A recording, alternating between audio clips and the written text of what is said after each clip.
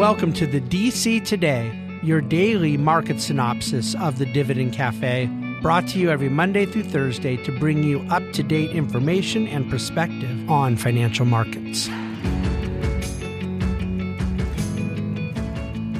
Well, hello and welcome to the Tuesday edition of the DC Today. I am going to pretty much spend all of our time today just focused on one thing, and that was today's market action in response to the CPI number for November that came out today.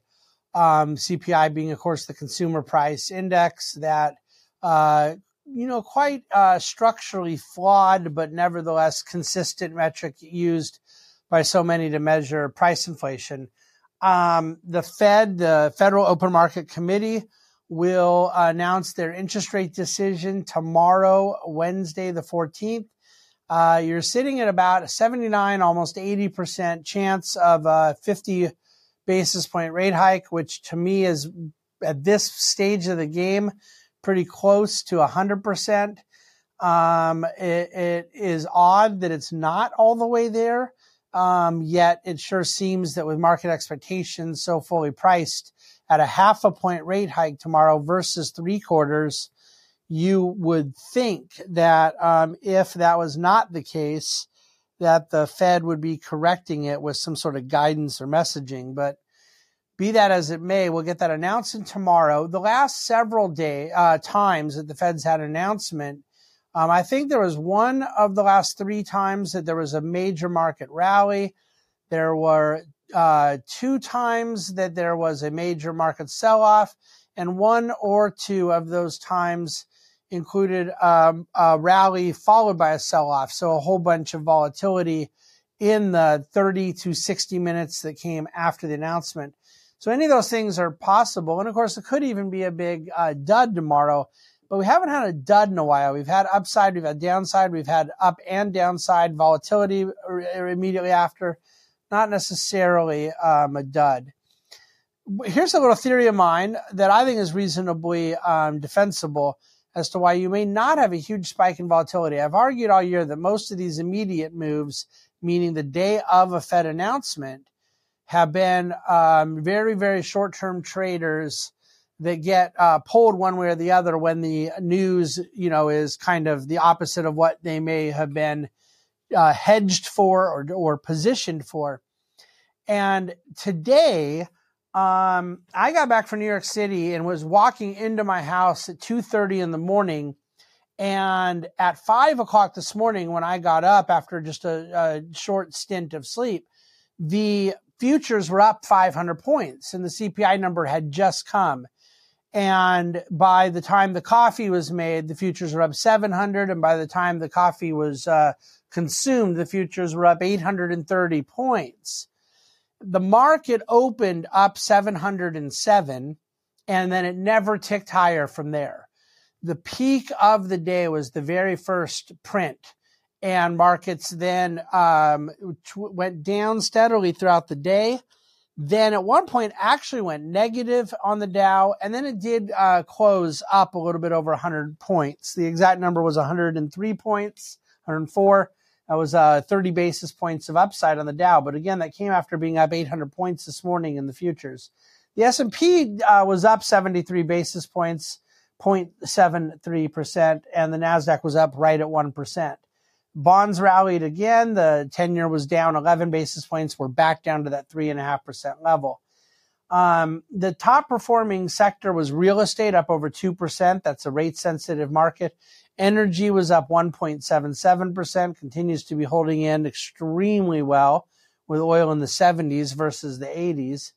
The only negative sector was consumer staples, which was down just 0.17%. So even though the total numbers were well off of highs, overall, broadly speaking, it was a pretty good day. So I want to get to some of the actual numbers from the CPI read in a moment, but I want to explain kind of why I believe that some of the short-term trading that would normally be happening tomorrow might have happened today. Now, don't get me wrong; it's entirely possible that you end up getting something in the Fed announcement that spikes volatility to the upside or downside tomorrow. And it's also entirely possible that you don't get much of a reaction at the announcement, and then Powell says something in the presser. He's been doing these press conferences after the announcement, and you can get any number of movements around those things. But if I'm right on my year-long theory that a lot of the volatility around these types of things have to do with the fact that if there's a big blowout CPI number that is to the upside on inflation, there's a whole lot of people positioned for something the opposite, and then vice versa. And I don't think there are a lot of people that were betting on a lower than expected CPI number. I don't think there are a lot of people betting against it, but there were some, because there's a major amount of money to be made if you are guessing on the right side of an upside CPI, and essentially bond yields going higher, equity prices and risk assets going lower. And so a number like today, where the CPI number came in less than expected, inflation was to the lower end of expectations, so interest rates went lower, risk assets rallied. I don't think there's a very good reason that, this is kind of my life, but there's plenty of things I don't know. And I didn't hear any other theories today from people that I would consider their theories worth hearing as to why the market would have been up 800 points at all on this news, and then why it would give it all away. And the best theory I have is that there were people positioned for the other side of CPI, and they were covering in the midst of getting their faces ripped off. And that covering doesn't take very long. It got done, and then markets normalized. And, look, you were up over 500 yesterday. You got another 100 today. It's a decent little rally, mostly offsetting some of the downside from the last couple of days last week. But nevertheless, still just thousands of points to the upside in equity markets. Since this theory has been baked in, it's a theory I hold to, that the Fed is ready to pause, and that the inflation data that has been the rationale for Fed tightening has mostly played out. I think we're either our 6th or 7th month now of core goods disinflation. It's actually the 2nd month of core goods deflation. Not just that the rate of inflation peaked back in the very early part of the year, which is a fact. It was the very month that I said, I think this is the peak, did prove to be that peak, but you still were getting more ongoing inflation of core goods. It's just that the rate of that inflation was dropping month over month. That's called disinflation. But now this month and last month, you actually had deflation, prices dropping. Core goods were down 0.5% month over month. So what is core goods? It's the element of prices being measured that are not related to services. And core means it's excluding food and energy. Energy prices were down 1.6% on the month. So the headline number wouldn't have been much worse, although food prices were up 0.5%, which was still less than it had been last month. So the key data point to me in all of this inflation data remains rents and owner's equivalent rent, which is 3/4 of the shelter amount, which all in total equals 1/3 of the CPI number. And rents showed last month is up 0.7% on the month, 7.1% year over year. So if you believe that, I'll tell you another one, but it's something we've talked about a lot, that most certainly in real time, rent numbers and housing prices are showing in a deflationary mode.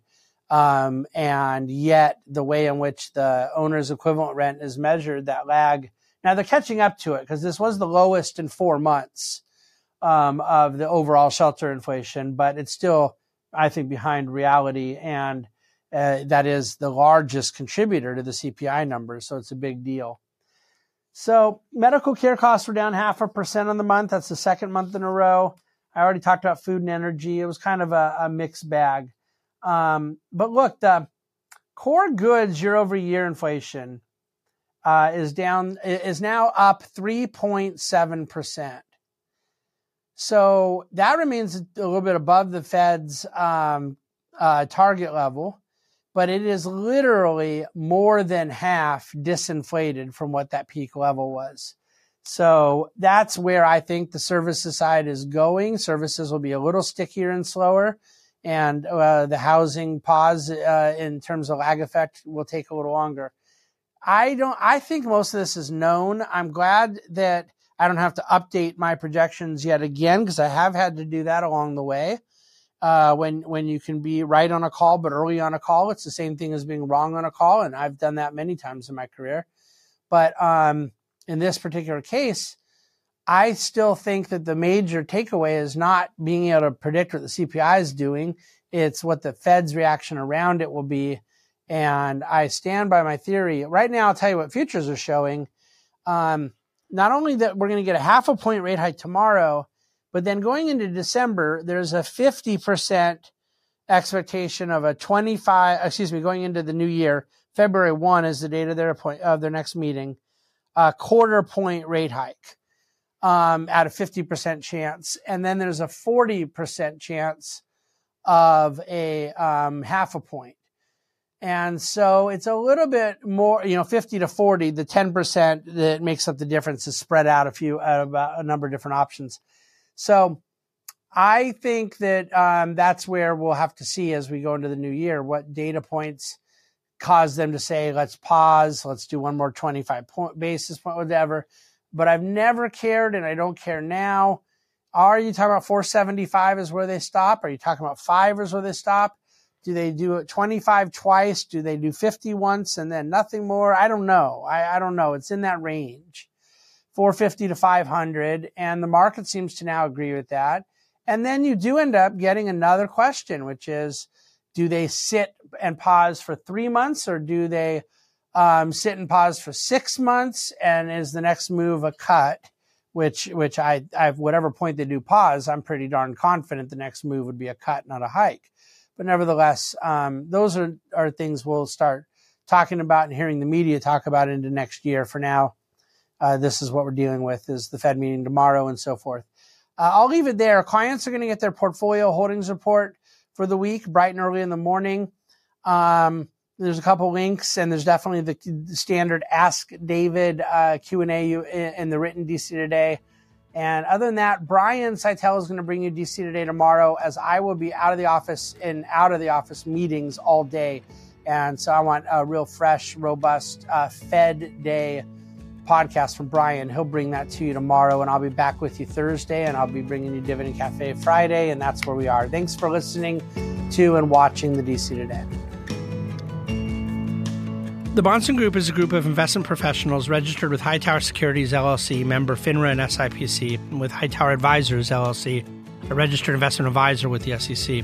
Securities are offered through Hightower Securities, LLC. Advisory services are offered through Hightower Advisors, LLC. This is not an offer to buy or sell securities. No investment process is free of risk. There is no guarantee that the investment process or investment opportunities referenced herein will be profitable. Past performance is not indicative of current or future performance and is not a guarantee. The investment opportunities referenced herein may not be suitable for all investors. All data and information referenced herein are from sources believed to be reliable. Any opinions, news, research, analyses, prices, or other information contained in this research is provided as general market commentary and does not constitute investment advice.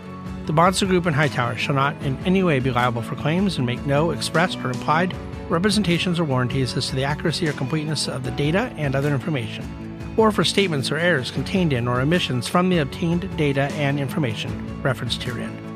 The data and information are provided as of the date referenced. Such data and information are subject to change without notice.